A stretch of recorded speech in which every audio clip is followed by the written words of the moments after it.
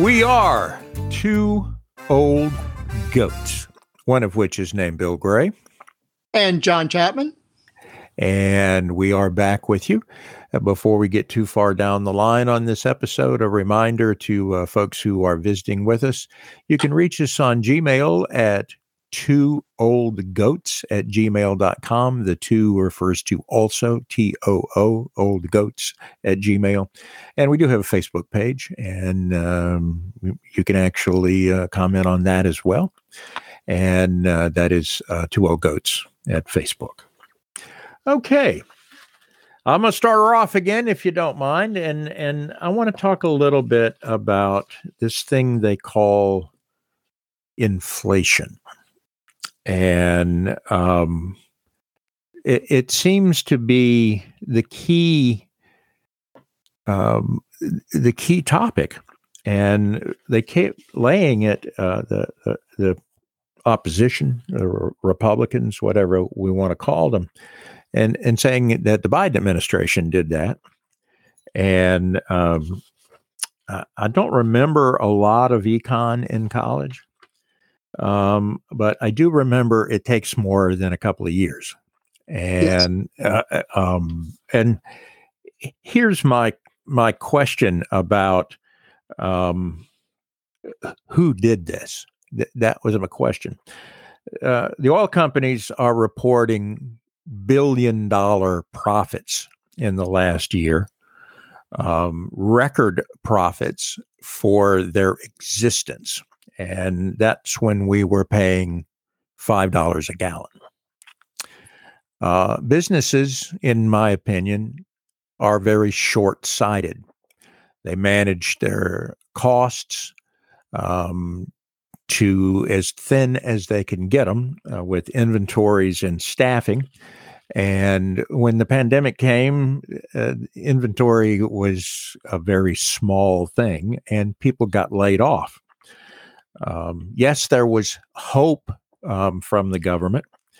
One of the industries that took some of that hope were the airlines. They took all of the COVID money. And what did they do with it? They early retired all of their, or not all, but those who were able, their veteran pilots. Now they have a pilot shortage, which is causing stress. Shipping rates are skyrocketing from shipping coming across the ocean to the truck that delivers items to your door. I mean, you can look at your bill and see the fuel charge additions. It comes back to what I remember from econ, two things: the law of supply and demand, and what the market will bear. The law of supply and demand is controlled by the corporations, the people who sell the products. What the market will bear is us. And there is an argument that the reason that gas prices came down at all was not a political reason, but their sales went down. So they were like, well, the market's not standard for this. So I guess the point is, or my point is that we need to lay this at where it is. Over the last few years, the banks made very bad decisions with derivatives. Were they, like Ford and the Edsel, held responsible? No. Are they back at it 10 years later? Yes. Or 12 years later? Yes. The auto industry, they had a problem. Michigan was staring at 25% unemployment. The government bailed them out as well. Again, corporations not having any foresight. And then we had a trade embargo, which cost farmers in this country billions of dollars, and the government shelled out $12 billion to reimburse them. So they basically, it, to my opinion, was kind of self-defeating. All over a temper tantrum. And so, I mean, you look at other numbers here. Unemployment is low. The stock market is rocking along. So the people that are in the market, in the 401ks, as they're always thrown at us, they're doing okay. I mean, not gangbusters, but okay. Interest rates on houses are going up. Okay. Who makes that money on the interest rate going up? The banks. What did the banks have for all those years when they were loaning us money? Zero interest from the Fed. And where did that get us? It got us in the stagflation that the whole world is seeing. It's not an American phenomenon. It's the hangover from the economic upheaval of COVID. And to say that the Democratic policies are causing the inflation, I believe 45 gave away more money than Biden did. I mean, I please fact check me on that. But and if it's not more, it's pretty darn close. So, I think we're pointing our finger at an easy target when we need to be pointing our finger at the people who set the prices. The government tried that back in the Nixon administration. If you for the old folks like us, we remember Mr. Nixon's wage and price controls, and that didn't work. It caused even greater inflation. So, I mean, the government. I would really dispute that the government has a lot of control on the free market. I mean, that's my thought on it. I mean, is there a shred of reason in my argument? Well, I believe so. Supply and demand, we went from an economy that was just in time, is how businesses work. They got their material in just in time to get it out the door. And they always had a stockpile or an inventory that they could depend on. Well, with the new paradigm, they don't have those warehouses full of goods anymore. All our goods are basically being shipped from China because we don't manufacture the stuff we used to back in the 70s and 80s. So if we're dependent now on things coming from other countries, but the demand is there. Mm-hmm. And if the demand is there, they can adjust the prices to whatever they want. Yeah. It's economics. Gas and oil prices, you and I grew up when gas was 30 cents a gallon or less. Until, the crisis in, I think, 74, 6, when gas prices went way to $1.50 a gallon and people couldn't afford gas and we couldn't find gas because there wasn't enough being produced. Yeah. You remember license plates. Yeah. You had to have a special number to get in license plates. And again, they're making profits hand over fist. And, why does it, and it's, well, we're changing our plants over. Well, I guess this is the first time you've ever done that. Yeah. I mean, so I'm not buying, we're here to help you. And because the numbers don't back up your benevolence, petroleum companies. Then we just get crazy. I mean, we have a lot of natural gas in this country. I mean, I'm not sure why we don't use more natural gas, but I'm not an economist. I took a couple of courses, does not make me an economist, but I just would like to put the onus where it is. And the onus is in the marketplace. To say the president made it unfriendly, well, he made it unfriendly. 45 made it unfriendly for farmers to the tune of $12 billion. That was a thing he did. He enacted an embargo. It caused problems. It had to be paid off. I'll give him that. I have not seen a similar thing with with President Biden. And again, my daughter says all the time that she is amused by how we put everything at the foot of the president, and the president has virtually, no power. I mean, the executive order is, and all of the presidents use them, but Congress makes laws. The judiciary tries to keep those laws in focus. It's we don't have a monarchy, and we should be more concerned about the people who are who represent us in Congress, in the state legislature, in the city council, in the school board. I mean, even down for some folks, not me, but even down to the homeowners association. That we have to. We have to address the problem for who the problem is, not place blame on it. But again, well, that's politics, though. It's the political season, since there's an election within 6 days. Yeah. So that's a good target, because inflation, that it's there, is affecting us all. So it's a good target to say it's all the president's fault. Well, back when we went into the government shutdowns, when that happened, people were blaming that on the president. Well, it was Congress that shut down. Yeah. And, and Newt Gingrich basically lost his speakership because they took that action, because Bill Clinton came out on top on that. They're the ones that make the laws. But when you are giving tax breaks to billion-dollar corporations, what do you expect that they're going to do? They're going to gouge us as much as they can. They're doing everything they can to make money for their investors. And now, when we went through COVID and nobody was using any gas, the prices dropped. Well, now we have a demand for gas, but the prices shouldn't be as high as they are, especially with the profits that the companies are making.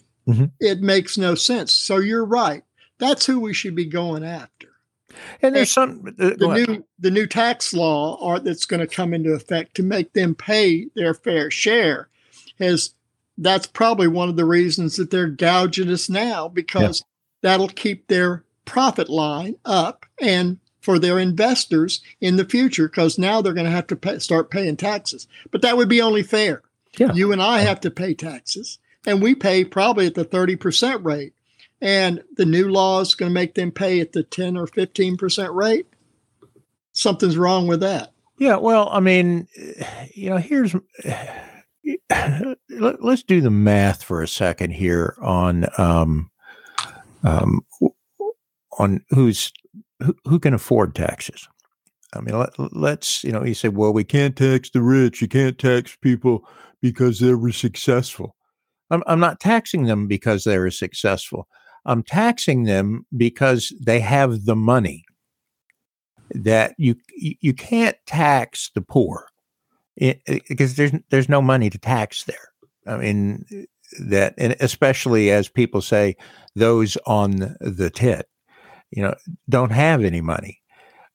If you look at the middle class, the people that own 2 or 3 McDonald's, that they're pretty heavily regulated and taxed. So we go back to the situation where who has multiple homes, multiple cars, a very high disposable income, in some cases, the ability to go into outer space on their own ticket, which, hey, that's fine. I mean, you had an idea, you took it to market, you made money. I'm okay with that. What I'm not okay with is that we don't get a piece of that to cover what we need to get done. There's an interesting post on Facebook that the other day, and it's attributed to Natalie Robin Justice. I don't know anything about her, and I could even be getting crazier by quoting her. But the quote on Facebook was very simple. If a monkey hoarded more bananas than it could eat, while most of the other monkeys starved, scientists would study that monkey to figure out what the heck was wrong with it. When humans do it, we put them on the cover of Forbes. I believe that kind of says it all, doesn't it? It does. When you think that 2% of the population, a very small number, owns 98% of the wealth in this country, where does that leave me and you? Because we fall into that 98%. Yeah, but again, I don't want to talk about the quote unquote morality of they worked for it, they deserved it. I mean, fine, okay, it's fine. And if we're going to take the high ground on that, there's some other things I'd like to chat with you about taking the high ground. The thing that I'm addressing is you can't tax people who don't have money to get. What is it? Musk just spent $50 billion. He didn't do it all on his own. He put together, like rich people do. They get a bunch of rich people together and do so. But $50 billion for an app. And some will say it's a voice for him, but if they've got this much money, we can tax them because they have money that can go into the system. It's not a question of, I'm not saying they deserve to be taxed. I'm saying that they're the only people that have the reserves to be taxed. I mean, that's the fact of it, isn't it? Well, the position of the government is if you make money, you should pay the government because you get all the services that the government provides. So paying your fair share is not a bad thing. So saying that whatever way you want to look at it, they should be paying their fair share. But when we look at the taxes that we never saw from Trump, because they were always under audit, you would see that people make money or they lose money or they hide money or whatever they do, but the system's not set up for the guy that's making $75,000 a year. It's made for people that are making the multi-million dollars. They can have tax attorneys and accountants to do all their stuff. And they get every tax break that's available and probably some that are a little shady. But you and I, we go to H&R or wherever we go to get our taxes done or do them on the kitchen table, and we're stuck with trying to understand this crazy tax code that we've got in this country. But the last big tax break they got, that 99 or 8% of that went to people that were making over $400,000. That's why do we give tax breaks to people that have tons of money to begin with? If you give tax breaks, you give it to the people that need things, that need to go to buy groceries every week, that are living from paycheck to paycheck. That makes more sense to me. That makes the middle class grow. They can do something. They're not always in a hole. Do you think there should be a needs assessment for people on Social Security? No. I mean, if you're a millionaire and you paid in, you're entitled to the money you paid in. Yeah. Yes. Yeah, you're entitled to it. Yeah.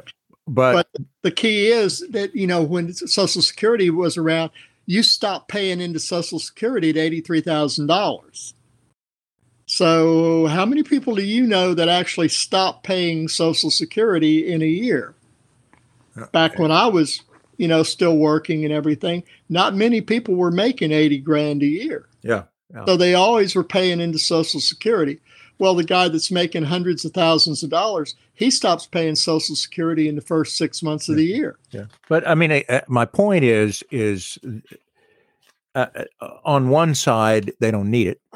And on the other side, it's their money. Just like with us, and it's not an entitlement. It's our money. I mean, you didn't give us that money. We went to work. You took it out of our checks every year, every week or two. It's our money. Yeah. And if Congress I'm going to paint us into a corner here, but Congress, instead of talking about entitlements, might be interested in paying back the money they took out of the trust fund, and that would be a step. That's their piggy bank, because they've been taking money out of the trust fund for years and years and years, and I don't ever think they pay any of it back. Yeah, well, but it's just a shell game, because when the government decided back during the Reagan administration that they were going to stop people that were retired military and then went to work for the government and retired, they were getting two retirement checks, military and civil service. Well, they stopped letting people do that. They said that's not the way it is. You paid money, but you paid it into this account. And now we're not going to pay you out of that account anymore. We've changed the law. So you can't be a double dipper or some cases triple dippers. But those guys, that's how they went to work. They said, I've been in the military. I'm going to get my retirement. Now I'm going to go to work for the police. I'm going to get a retirement for that. And then I'm going to work for the federal government for 10 years or so, and I'm going to get a retirement from that, as long as they get vested in their stuff. And the government stopped that. But there's no reason for that. They worked for it. And I didn't see why people weren't up in arms about that. Because basically, I guess it didn't affect a large number of the population. Well, I think a large number of the population feels it doesn't matter. And I agree with that. I mean, even in the last election, there was a record turnout of 62% of registered voters. All right, let's run the numbers on 62%. That means what, 31% of America picks everything on a good day. I mean, that many registered voters, that was 8% higher than the year before. We're back to our central theme: be active, vote. Where do you find us, Bill?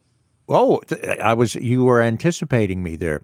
We are at 2oldgoats@gmail.com and 2oldgoats at Facebook, the 2 as in 200, as in also. So that's something. Reach out to us and say, you guys are crazy, you guys are on point, and you guys need some fact checkers. I'll take some fact checkers. I wouldn't hurt my feelings. Well, I think we're on this particular episode, if you don't mind, I would leave you with an extremely important topic that is causing some distress. And I'm going to quiz you on this. Do you know what the cactus plant flea market box is? Cactus plant flea market? The cactus plant flea market box. No, I have no clue. Well, for the people who brought us the McRib, it's a limited edition meal box for grown-ups. And that's where it's targeted. They include a Big Mac or nuggets, fries, and a drink. And you say to yourself, why? Well, because it's sold out.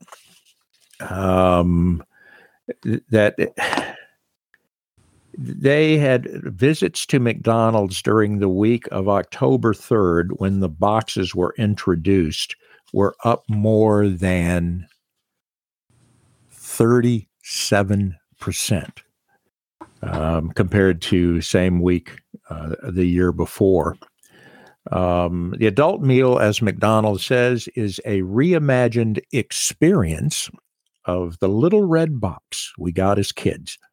The box is reimagined, designed in Cactus Plant Flea Market's signature graphic style. It's a clothing firm. The prices, too, align with the vibe. And what do you think that the Cactus Plant Flea Market box should cost if you were able to get one? What do you think the price range on that bad boy is? $7? We'll go with 9 to 13, Really? depending on what state you're in, and it's insanity that in one drive-through included 10 Happy Meals, and it got so bad that there's a note here that on TikTok, a McDonald's employee was begging customers not to come and get it. In the true tradition of American marketing, we'll fix it once it goes to market. Apparently, the boxes themselves cause a problem because they're not stackable. And so that means they have to be prepared in advance. And but the run on them has been so intense because it had to be stockpiled. I mean, it was people coming, I want 10 of them. And it's like, okay, I got 10 of them sitting here on the counter. And just imagine that, if you will, that it's sitting there, a couple of racks on wheels like bakers use, or how they hold the boxes. Now, there are toys in it. So, I mean, it has to have a toy. And the toys will be Grimace, the Hamburglar, Birdie, and Cactus Buddy, which goes to the brand. Now, as everything that we talked about earlier in the law of supply and demand, that these are available online, and depending on your source, and could be as high as $200 if you bought it online. It also has increased the attraction of McDonald's rewards program more as of today, that a tremendous increase in the app. So congratulations to McMarket that they found what we didn't know we needed, and we bought as many as we could. This is a dated story. I'm not a frequent flyer at McDonald's. I don't know if they're still available. I guess I should have done the research. But for me, the idiocy is not whether you can still buy one, but that you could buy one in the first place. And you would want one. That's questionable too. Yeah. Well, I mean, it's it doesn't go into, my kid has to have them. I mean, there are stories about reminiscent for me of like the Cabbage Patch Kids. Back in the day where you had to line up at the toy store, at the crack of dawn, and were issued a lottery ticket so you could buy a Cabbage Patch Kid for your own kid. I mean, I go back to one of my favorite people that I learned about in college, and the gentleman's name, actually, the name will come back to me in a moment, but the quote is that no one ever went broke underestimating the intelligence of the American consumer. And that was from H.L. Mencken. I apologize for my old fog. H.L. Mencken said that. And when did they say it? In the late 20s.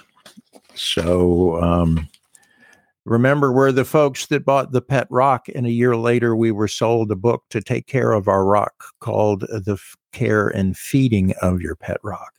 What a country. So the burning question that I have is, what else did you get in the box? A hamburger? Yeah, you can either get McNuggets or a hamburger. Those are your choices, and a toy. And fries? And fries. And a drink? And a drink. Yeah, I mean, it's a Happy Meal. I mean, a Happy Meal for adults, huh? For adults, assuming you can find it. But I tell you something you can find, and that is us. We are on Facebook at Two Old Goats, and we are on Gmail at twooldgoats@gmail.com. And the whistle's about to blow again as we head out the door. to see you next time.